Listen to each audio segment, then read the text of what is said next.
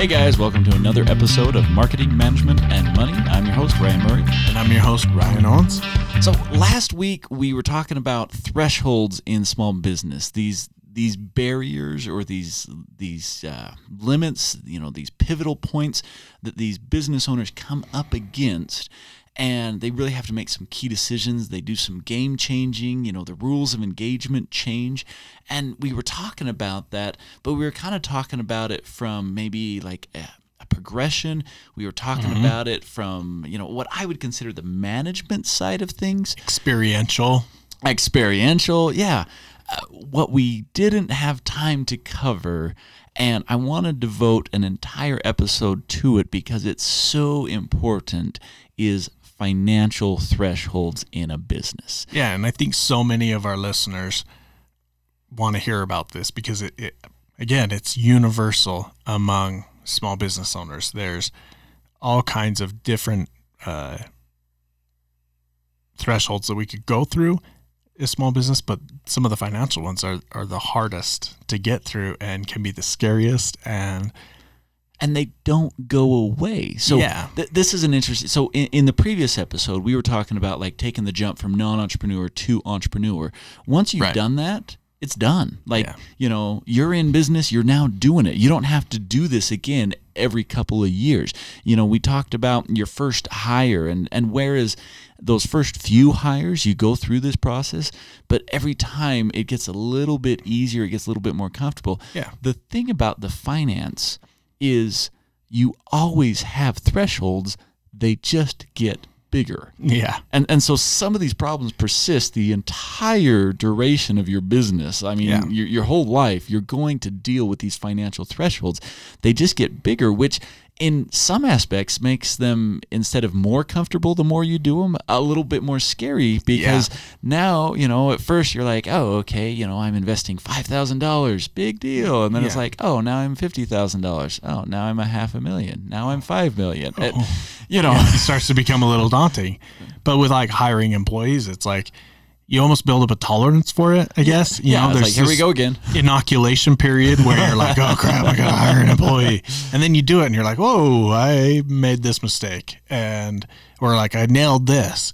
And you go to do it the next time, it's like, okay, I got this. And then you're like, whoa, I just had to hire another point. That was crazy. But I learned all this stuff. And your third one, fourth one, fifth one, on and on and on is, you kind of build up this tolerance for it. But like you said, as soon as you start to, you're spending $5,000. You do that for the fifth time. Sure, spending $5,000 is no big deal, but it doesn't just, like you said, it doesn't just stay at $5,000. It jumps up. Right. 50,000, $500,000, 5 million, 50 million. Yeah. It just keeps going. It's and so I want to start with when we do this discussion, we're going to kind of take a little bit of a stance as though this is the first time that you're dealing with it. Yeah. But really, as we've already outlined, it's, even if you're dealing with this again, a lot of these things still persist. And so as we discuss this, wherever you are in your stage of business, just keep that in mind. But we're going to kind of talk about the first time. And so I want to talk about the first time that a business owner jumps from self-funded to getting a loan. Most businesses will start out with self-funding. Now, some of them start out with getting a loan right off the bat. Yeah. But a lot of businesses will start out with self-funding, or if they do get a loan, they're still using their personal credit to get that loan. Yeah. And so a lot of this kind of has to do with the entrepreneur, themselves. But as you start to get that loan, it changes the game. Yeah, so you start off on this very personal front, right? Whether it's self-funded or financed through somebody else, it's still very personal, and so it still is this scary thing, right?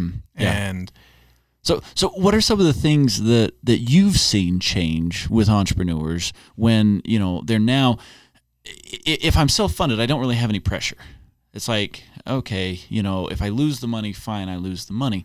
But as soon as I've got a business loan that I have to pay back, especially if my assets are tied to that, what are some things that you've seen change with entrepreneurs as soon as they get a little bit of that pressure? Yeah, I think it's a little bit of a different pressure. I think there's definitely pressure. At least there was for me. There's definitely pressure in taking that first $1,000 and being like, this is it, man. Like, there's pressure. You know what I'm saying? Sure. But yeah, getting a loan or securing some other type of financing, all of a sudden it's not just you that owns it, right? Like, you are responsible not only to yourself and your own expectations, but the expectations of somebody else. So I was working with this lady, brilliant lady, and she still owns a super successful business today. And she had a business. It was a daycare. She had this daycare that was running really well. It was a home-based daycare. She just rented it out of her home. And for all intents and purposes, it was paid for. I mean, she still had a mortgage on her home, but the business portion of it was just making money. Yeah. And she was doing really well. She decided to launch into a commercial, got a loan for over $1 million. Oh my gosh. You know, and at the time she was in her 30s. Uh-huh. So here you have someone in their 30s getting a loan for over $1 million and jumping into, I mean, that's a threshold. I was going to say, that's her first time. And, you know, Dang. and she did amazingly well with it. And, nice. you know, it was so fun to watch the progression and work with her on, you know, putting together. And, you know, the thing that made the difference with her is she was so meticulous. Like, I remember going over those numbers with her, and we spent hours. I mean, one time we sat down and literally for 6 hours straight, we just rehashed the numbers. Gosh. But she wanted to make sure that everything was accurate and correct, because she realized how big of a jump this was going to be. And Yeah. she calculated it correctly. You know? Awesome. And it worked really well. And so, you know, We're not condoning your first time being $1 million, by the way. Don't do well, that. you threw $1,000 out there, and I'm like, dude, $1,000. That's a signature loan. That's Well. not even. Not all of us are rolling in it, Ryan. Some of us got to start slow. Okay. Jeez. You know, but you know, when a business owner goes and they get that loan, it changes the game. Yeah. And it changes the way they think about it. And in her case, she started thinking more seriously about her business. It went from, oh yeah, I can do this, no big deal, to, okay, I want to plan everything out. I want to make sure this is done correctly. You know, and she became a lot more meticulous when she crossed that threshold. It's got to be efficient. It's got to work. I have to be able to predict that it's going to do X, Y, and Z, because at that point, once you have a loan, you're making payments on it, right? You have to be able to say, I know that this does this, and thus I can pay that loan back and make money, and be able to continue to progress in my business. You know what I mean? So there's, like you said, there's a lot more to think about, and super smart of her to become that much more disciplined and that much more meticulous. Mm-hmm. So another piece of this that I want to touch on. Hang on, before you jump forward, I got to throw in a nugget of advice to our listeners. Okay. If you have that loan, as you said, you're making payments on it. One of the reasons for failure is you can't keep pace. And a loan forces a pace of sales. So let me put this in other words. If I have a loan payment that's due every single month, I now have a sales expectation that is also due every single month. Right. If I don't have that loan payment due every single month, I don't have that sales expectation. And so it's a lot easier to stay in business when expectations are low. Now, that doesn't mean that you can float forever, and some businesses, they require loans right up front. Mm-hmm. But if you can avoid, as we talked about in the last episode with thresholds, push the envelope. See how long you can go without getting a loan. Get a little bit ridiculous on your bootstrapping. Yeah. Push it to levels where people are like, why don't you just go get a loan? You're like, because I'm showing that I can do this without. Because your chances of staying in business, they drop dramatically once you throw that loan on top of it. Yeah. And there's actually part of your book that talks about this. Mm-hmm. So Startup Marketing talks about doing things unconventionally that normal people, non-entrepreneurs, people who have a 9-to-5 job, normal people, non-psychotic people, non-masochistic people. Jeez. Yeah, exactly. So they, they just don't get it. They don't have a tolerance for it. They don't see the need for it or the necessity, and they're just like, you're insane. Why are you doing that? Yeah, they live in a different realm. Yeah, exactly. Yeah, and we've talked about that it's this different sphere of existence sometimes, being an entrepreneur, a bootstrapper in specific, So anyway, I just wanted to share that nugget. Now I'll let you. Yeah. Cool. So there's another phase of this, or another, maybe not phase is the right word, but another avenue that I see a lot of startups going down is investors. So let's talk about investors for a minute. And we could broaden this because, your startups are looking at investors, but your existing businesses, how many of them are thinking, maybe I ought to get an investor. I'm short some cash. What do I do? Yeah. And in an existing business, as you continue through some of these other thresholds, and we'll talk about this some more further along in the episode, but as you're purchasing new equipment or innovative, implementing innovative processes, things like that, those all require capital infusion of some kind or another, right? Right. And so, let's talk about investors and how that is different from simply getting a loan. Okay. So the experience that I've had working with businesses is investors kind of muck things up. Yeah. and I'm not trying to just, throw all investors under the bus. Yeah. But I am going to be stereotypical here for a second. So investors want a return on investment. Right. And, a lot of people think, oh, hey, I can give up some of my equity, which doesn't cost me anything. Oh, gosh. And then, I can get all this money to launch. And I'm like, no. Your equity is the most valuable piece that you have. Yeah. And I'm super hesitant to give up equity. And if I do give up equity, I don't want to give it up in any large portion. Yeah.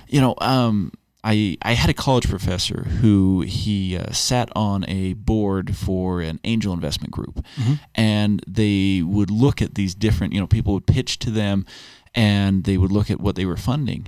But I'll tell you, as he would share experiences, and as I've worked with other people who have pitched to angel investors, they're not really angels. It's kind of an angels and demons here going on, because when they come into this realm of investment, they want to call the shots. They want to make sure that things happen a certain way because they want their return on investment. Yeah. The entrepreneur looks at it as, they're changing the world. They're making the world a better place. They're passionate about what they're doing. They just want to get their product or service in the hands of, consumers. But investors, they've vetted you against all other investment options, and they just think that you have the best chance of getting a positive return, and they expect to see that. They're not nearly as passionate as you are of your product and service, so they have a very different lens that they're looking through, and a lot of times it burns the it burns the entrepreneur. Oh yeah, for sure. I think that's a great way that you phrased it. They're looking at it through a different lens, and it totally is. The small business owner is looking at this from, I get this capital infusion, and all of a sudden that enables me to do X, Y, and Z, and they have this vision for it, right?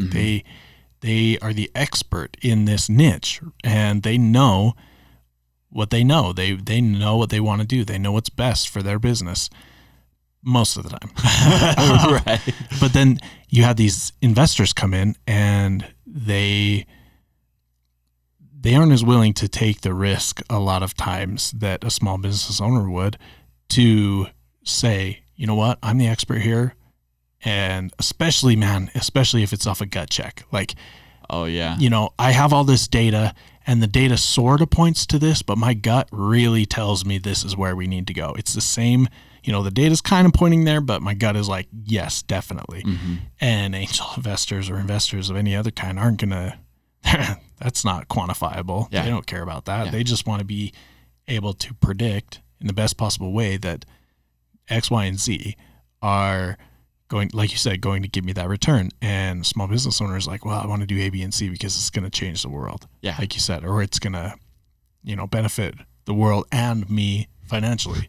Right. And, to be fair, I think we're kind of giving investors a bad rap. Sure. And they're not bad. Right. These are just some things to be aware of. Yeah, these right? are the pitfalls that come. I mean, the positive side is you can get a lot of investors that they provide expertise, There they you go, provide yeah. management, Yeah. they can get you to a level that you can't get on your own. Yeah. I mean, entrepreneurs are limited by their own capacity.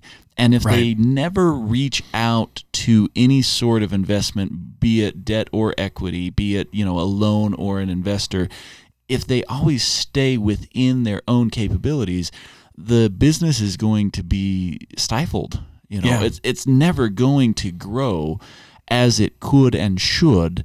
And so these aren't bad ways to go. These are thresholds that at some point you're going to need to cross. And even if you're a big established business, you're still going to need to cross the threshold of how much debt do I take on? How much equity do I give up? How much, and you're making these decisions. But there's another decision that I think is really interesting, or another issue that starts to happen. And that is, what about when you cross the threshold of really starting to make money? Yeah. That's an intense threshold. It's thrilling, but at the same time, but scary. Yeah, because it really does enter yet another realm of, you just opened this door and walked in and you're surveying the room and like, what? Where did I just land? Right. I'm not used to this. This is uncomfortable. Yeah. I want to go back to the pole box. Like, great, this is cool. There's a party, but I'm not sure about this party. Right. But it's awesome. Yeah. And so, yeah, a lot of small businesses, when they start to make money, it not only changes the way they do business, but it changes the way they think about their business, because all of a sudden they have this resource available to them, and hopefully they can either understand or seek advice on how to best utilize that. Mm-hmm. Because all too often you see entrepreneurs make that shift and they don't know how to handle it. So there are a couple things that really happen in that shift that that these entrepreneurs need to be aware of. One is that they can actually grow themselves out of business. Yeah. And we're going to talk about this when we talk about the inverse relationship between sales and cash, coming up in a future episode. And the other thing that happens is it gets lonely at the top.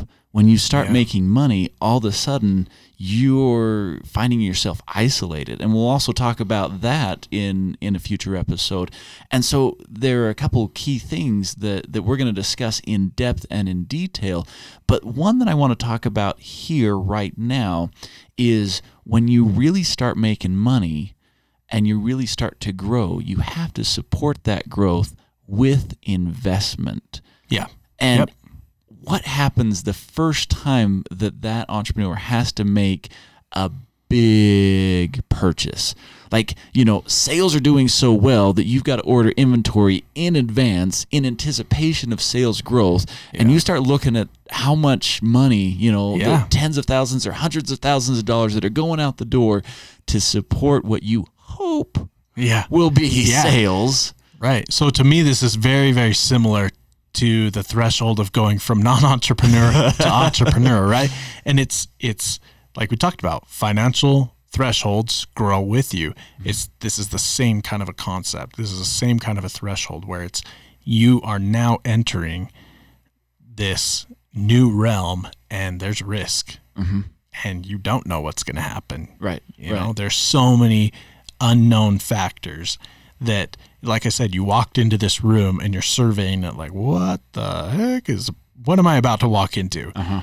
And it's not until you start to get in there and familiarize yourself with the room or with that new space that you start to kind of figure it out and be like, okay, this was a bad call or this was the right decision. I need to keep doing X, Y, and Z to continue to operate in this realm. Right. effectively. Right.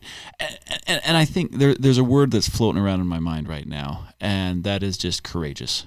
Yeah.